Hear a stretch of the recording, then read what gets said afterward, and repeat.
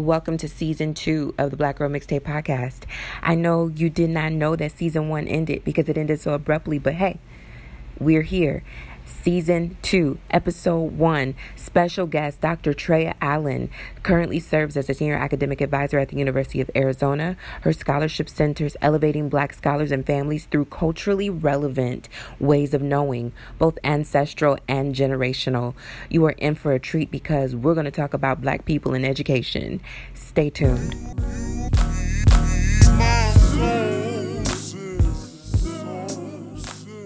Welcome back to another episode of Black Girl Mixtape podcast. My name is Ebony Janice. I am the founder of Black Girl Mixtape, which is a multi-platform lecture series that I created with the intention to celebrate and center the voices of Black women, particularly with an emphasis on the intellectual authority of Black women.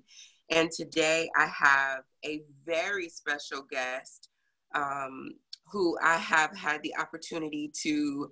Social media is a wonderful thing.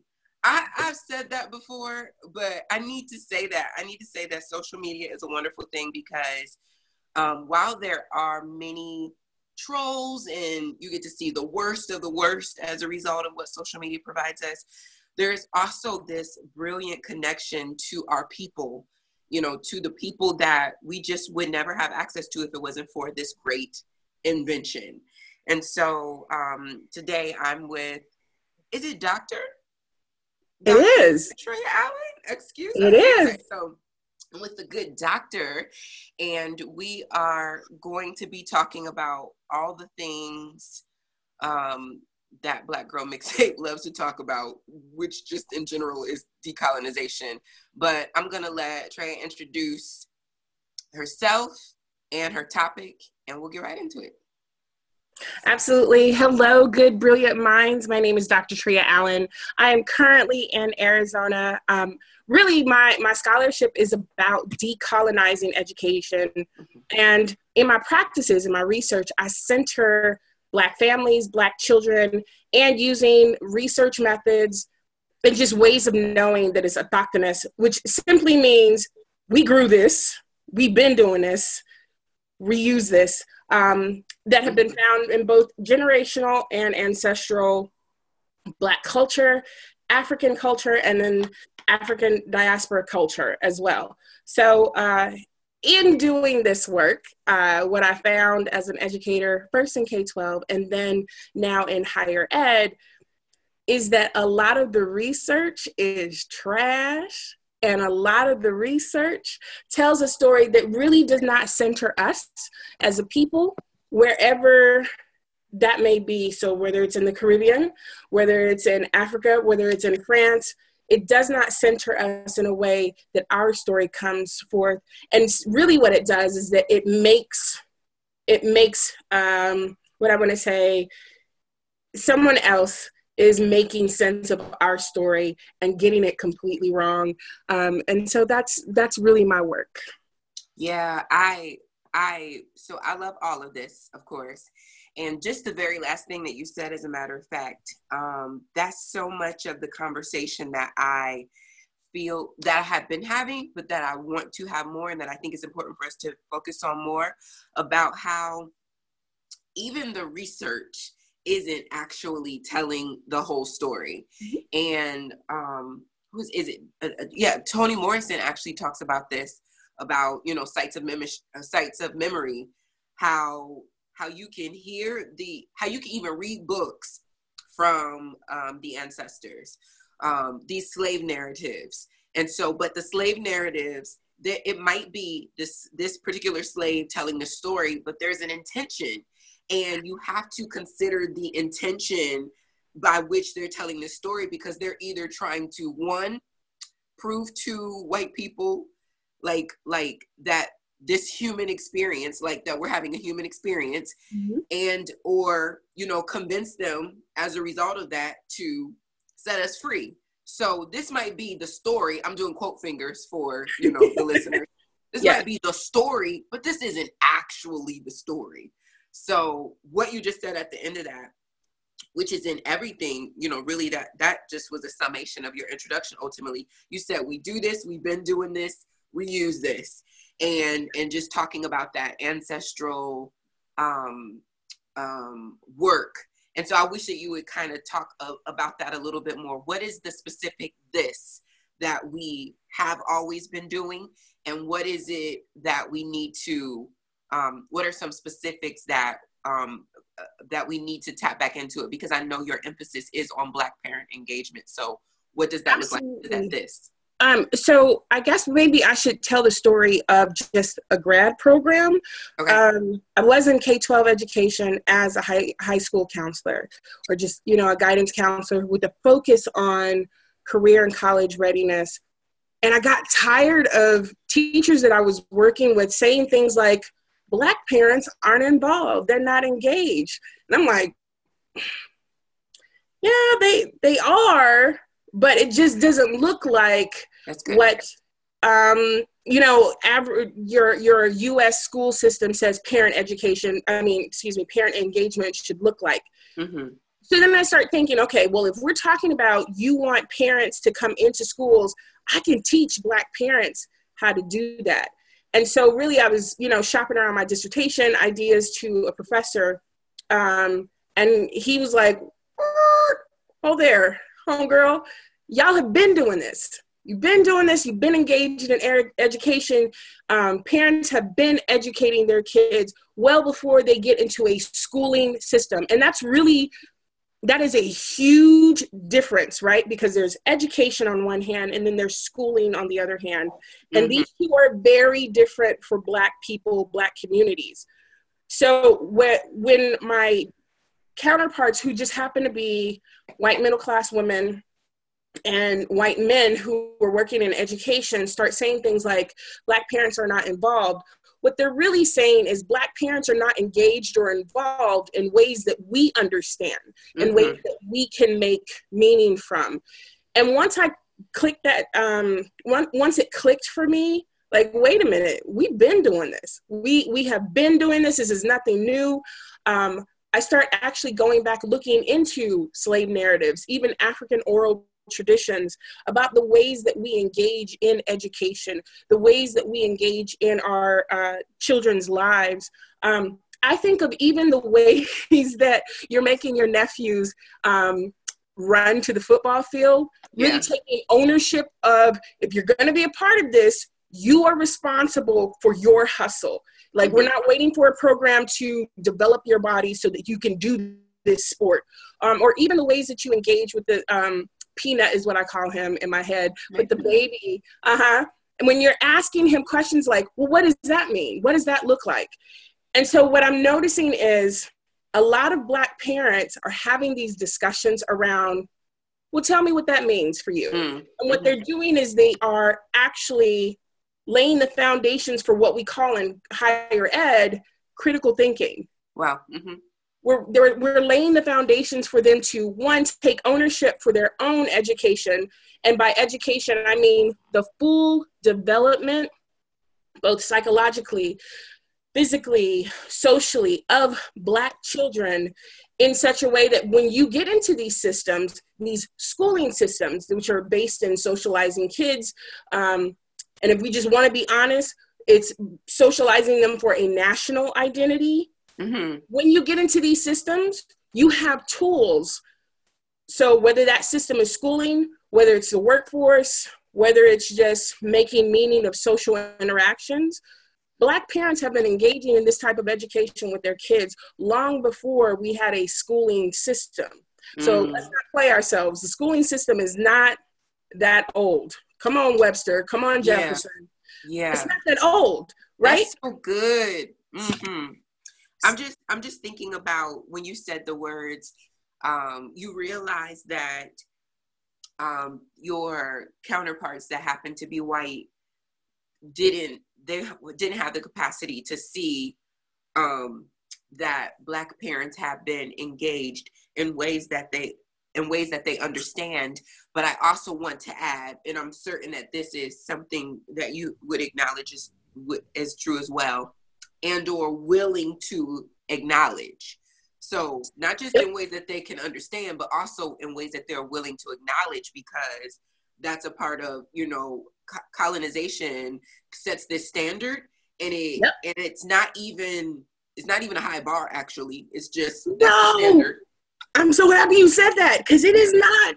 Yeah. Even the bar is trash. Yeah. Even the bar is trash. So they set this standard, and then anything that isn't within that isn't considered engagement, or isn't considered credible, or isn't considered, like a proper, methodology. And so I appreciate that. I just wanted to highlight that, because when you think about, what they're capable of, what they're able to understand, also there are some things that there's the intentional recognition of these certain behaviors. Is that so? Yeah, that's so good.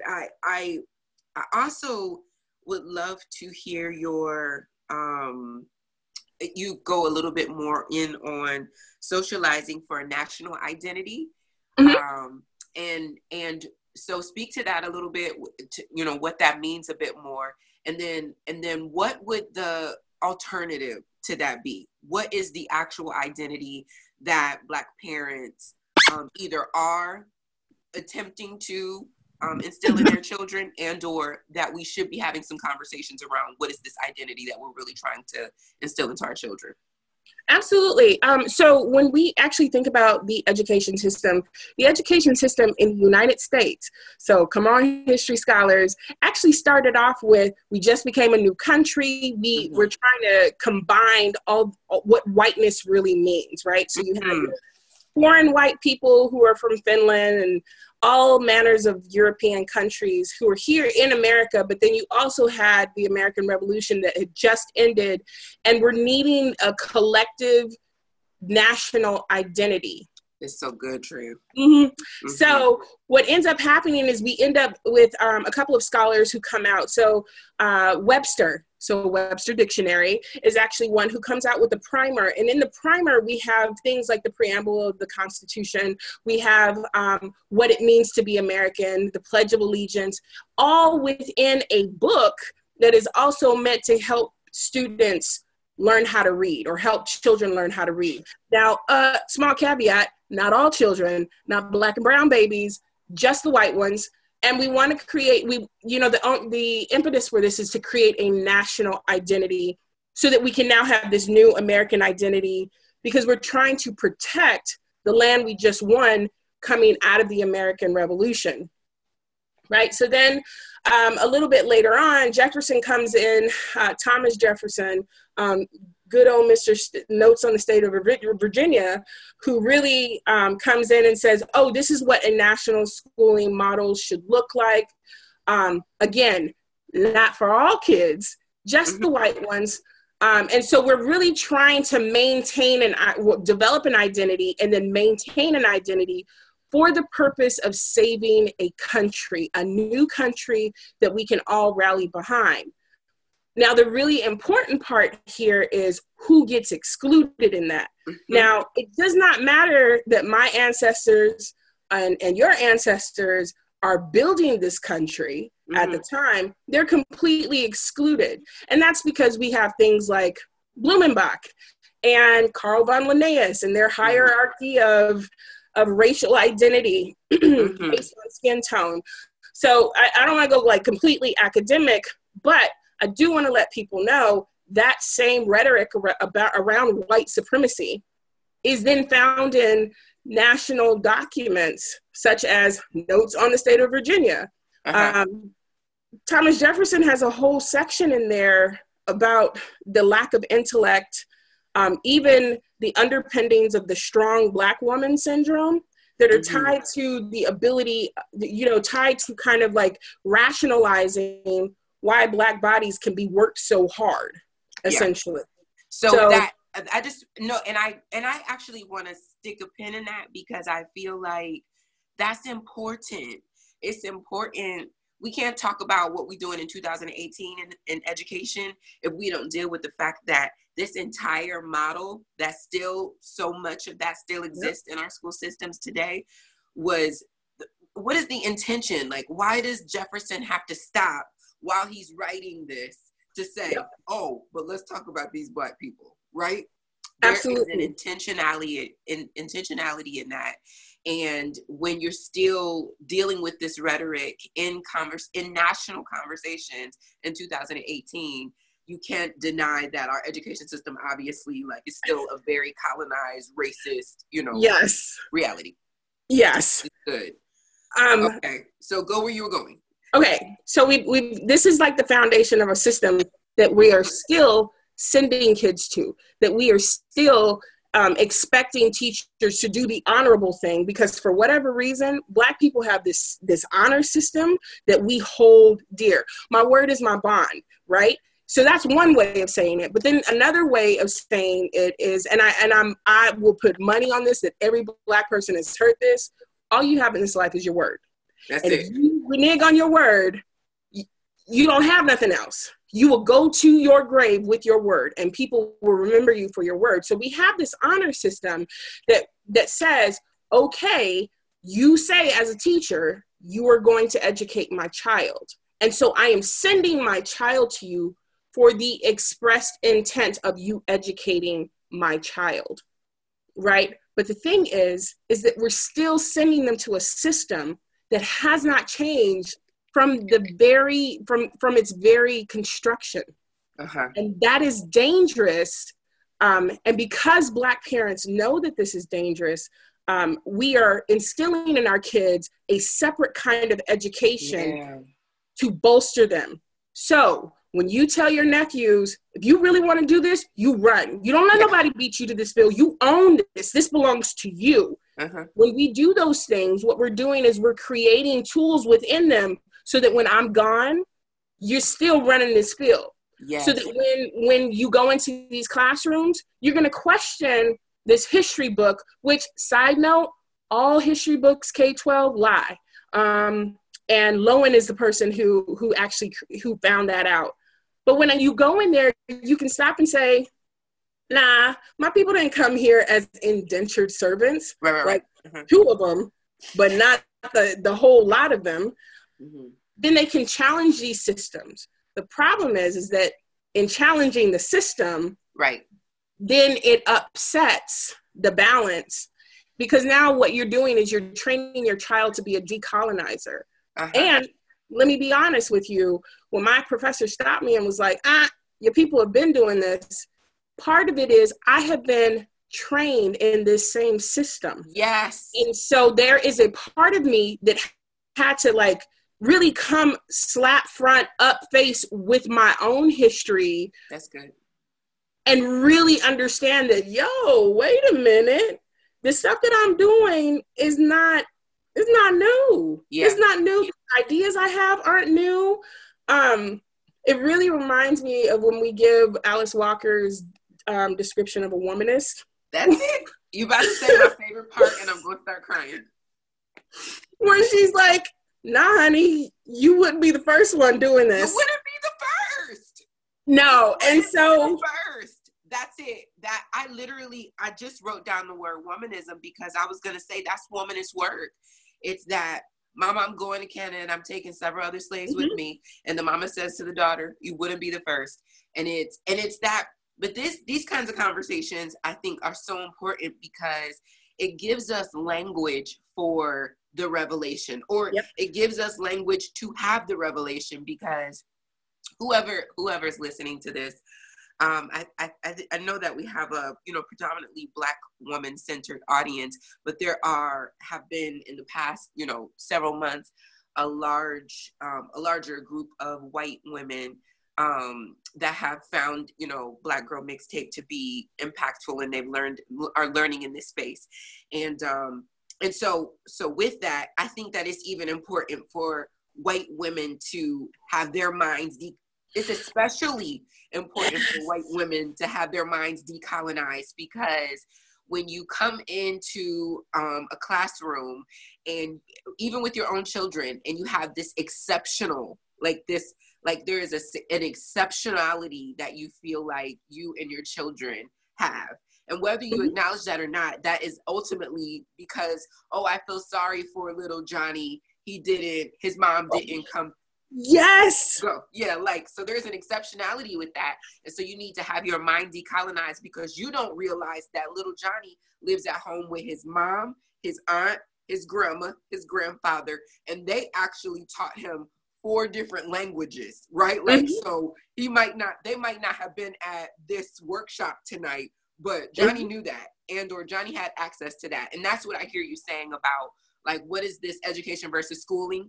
And yes. I am grateful for this, because it actually gives me more language for my own familial experience, right? Like, my nephews are growing up around me, and have always, been growing up in this very, like, everybody in the same space, or, 2 miles away from each other kind of experience.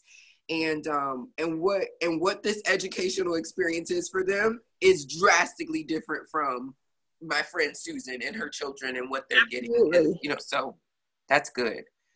Whew. Okay, keep going to where you wanted to go. So absolutely. So that brings me to, like, really, I'm actually going to jump over some things. So we get to the end of slavery, Reconstruction, and oh my gosh, when I was doing my research, so I'm still telling a story, right? I'm doing my research, and I'm like, hold on. Like, we have been actively, even before the end of slavery, passing on nuggets. Night schools. If I learn to read, you learn to read. And we do it in secret. We are actively passing on coded language, right? So wade in the water, braiding maps into our braids of plantations for escape, teaching our children how to read the environment, teaching our children how to watch, pray, be aware, and take action. All of these they're not new concepts. They're not born here in America, but these come from another plane. It's beyond just the oppression and the slavery. And I'll say this, part of decolonizing my mind was stepping away from this concept of my beginnings did not begin in slavery. Part of my training as a once youth pastor was my purpose in life was intentional. My creation was intentional. So I can't just start my existence in my oppression, which is what a lot of schools are thinking about. So yeah, we'll have Black History Month, but we won't talk about, while we're sitting in calculus, how these concepts actually come from commit. We won't talk about our strong history of Greek philosophy. What Greek philosophy is really African philosophy. African philosophy, yeah. We don't make these connections, but we also won't talk about how Wakanda is really an actual thing that happened, but is now transposed onto film, right? And so we're happy about the film, and it is great. It is absolutely great, but these things have been happening. And so when I really started to confront my own history, really digging into what this means, what does the passage of education mean, what I found is that slavery didn't stop nothing. Oppression didn't stop nothing. We were still doing these things. So even after we get out of slavery, we're like, okay, you don't want to educate us? That's fine. We will take the one person who can read and build a Black Girl Mixtape Institute. Only we call them contraband camps at this point. And so whoever has the knowledge will then share that knowledge with everyone else. Oh, you want to learn how to read? Yep. Come on to the tree. You're going to read. Oh, you want to learn how to navigate this system through script? Absolutely. Come on. And so what I have, then you have.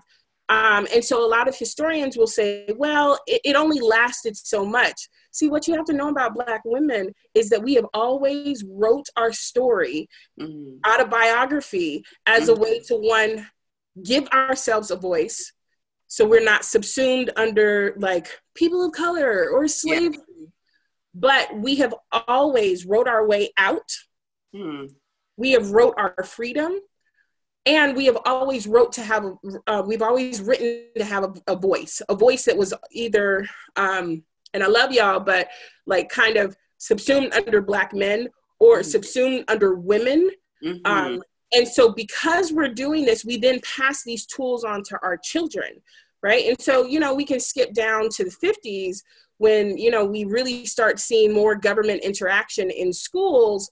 And what we found out was that parent involvement was actually based on the 1950s stay-home white mother in middle-class America who did not work and who could make cookies, who could show up, who could go and make copies, but gave no credence to other ways that families were structured. So you talk about the multi-generational home and the experiences that your nephews have that are so much richer than the individualized nuclear family that has become the standard in this country. And I say that because even Black women who aren't married are like, oh my God, I don't have a husband, I don't have kids, what am I gonna do? Girl, you're gonna be fine. Right. And we need to stop saying that this multi-generational home has less credence than the nuclear family. Because I grew up in a multi-generational home. It was my mother, my grandmother, my uncles who really kind of shaped that experience. It was my mother who dropped out of high school, went back, got her GED, who continuously shoved books in our faces, who continuously made us listen and analyze music. Now, she didn't use these words. What she said is, what do you think those lyrics are saying? Yeah. What do you think? Tell me when you say, push it by Salt and Pepper, what exactly are they saying? And I was like, I don't know. I just like the beat. And she was like, no, you don't get to just like the beat. I need you to know what you're saying. I need you to understand. I just need to say this because I think sometimes people don't realize how very similar our Black experiences really are. Now, we're from two different parts of the world and a couple years apart. And literally growing up, my mother used to say, like, especially with rap music, if you can know all those words, then you can get your grades, then you can, whatever. Yep. And so it wasn't even with the music that was vulgar, despite the fact that I grew up in a very strict Christian, upbringing. My mom would just kind of side eye us and be like, okay, let me see what your grades talking about when your report cards come home. And so I'm just wanting to, I want so much conversation about this, but I'm wanting to point those kinds of things out because I feel like those, as we realize our culture and our sameness, it's important then to be able to take that and connect it and relate it back to where it really came from. Because you literally, because of the way that American culture or this society is set up, we have such individualized ideas about, like, your family is some unique, that was just your family having that experience. And that literally is not the case. So I'm asking the question then about, like, Black girl rituals, for example, like Black girl hand games, because that is very, I've written about this, that this came from, really Black girls during slavery. They had to be somewhere playing, but they still had to be looking busy. So using, hand claps and this kind of stumping or whatever to keep the children engaged enough that they weren't off somewhere being raped or killed or hurt or harmed because they weren't doing what they're supposed to be doing. And so we don't even realize how, like, that kind of stuff translates into classroom management. Because that is what you just said was classroom management. We don't call it classroom management, but how are these kids engaged? How are, I think this is one of the biggest issues that I had with my research, which was because my mind had not been decolonized yet, because I was still like, well, where did they come to the schools? Did they do any of this stuff? That I wasn't seeing that knowledge is transferable. So even my mom, who was like, all right, now you can rap Sir Mix-a-Lot's Baby Got Back, but you better know, like, these grades better come home. What she's saying is the skills that you use here can then be applied here. So I remember her saying, oh, you got time to do X, Y, and Z? And this book report ain't done, your chores aren't done, something's going on here. You can't be finicky like this. So even just applying those, Black parents have already been using these strategies. And let me just say this, I don't care if your child has a processing issue. I don't care if they are coded as needing different learning services because they are coded as exceptional or special ed. Black parents have been using strategies that they are having to go into schools and then teach teachers on how to use them. Black women in particular have, when I was in K-12 schools, Black mamas would come find me and she would say to me, I'm leaving my kids here. If something goes off, you have permission to check her. Just keep me in the loop. Like these mothering circles that we talk about. So your nephews in particular have several mothers in the home. So even though the primary mom or the birth mom is not there, I still got auntie, and auntie don't play.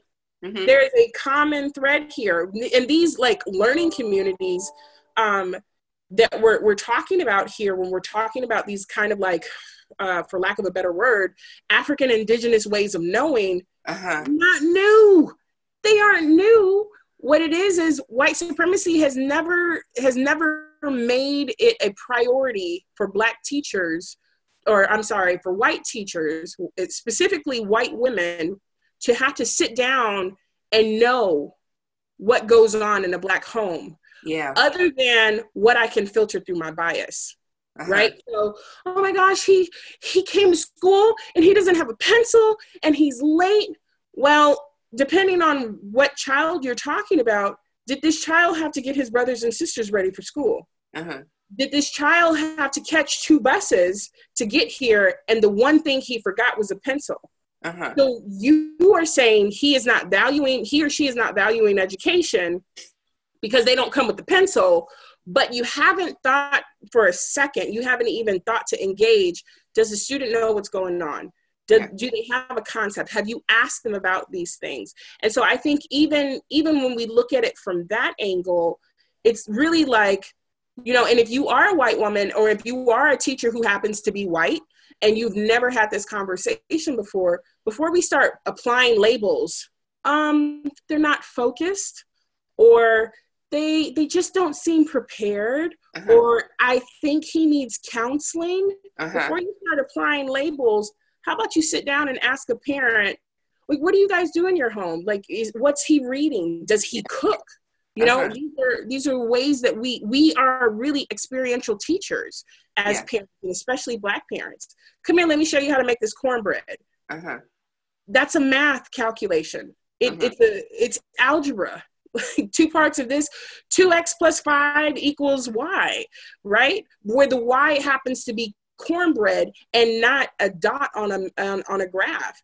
So really, like, Black parents have been doing this. They have been engaged in this way. But I don't think K-12 has ever gone outside of this strict, rigid system that they have to actually engage in a conversation about what does this look like? Because quite honestly, we just assume kids show up to kindergarten and they're ready to learn. Who was the first teacher before they got here? And who continues to be the first teacher? That's good. That even makes me think about, like, as we move to being more technology centered, even with these children, the ways that my sister receives information about the kids is she might get a text message during, at the end of the school day or something like that. And so this assumption, because going back to the model that you said, parent engagement is centered around this, the root of that was white mothers who didn't have jobs. So if you have this, okay, we're gonna send text messages. This is the way that we're gonna do it. But you have a mom, my sister, who is a single mom working from 2 p.m. to 10 p.m. And you send a text message, and because she is one of the only parents that didn't reply immediately, you make the assumption that there's not parental engagement, rather than she's at work. She can't text you back. You may very well hear back from her tomorrow, or she may have to send a note through the child tomorrow, right? So this kind of thing. I love this so much, and we gotta go because we over my time. But Ooh, I love sorry. this. I will definitely invite you back. I'm going to ask you for some favors when we get off this recording. So just Black Girl Mixtape podcast listeners know that we will be hearing more from the illustrious Dr. Treya Allen very, very soon. If she tells me yes, she gonna tell me yes because she my sister.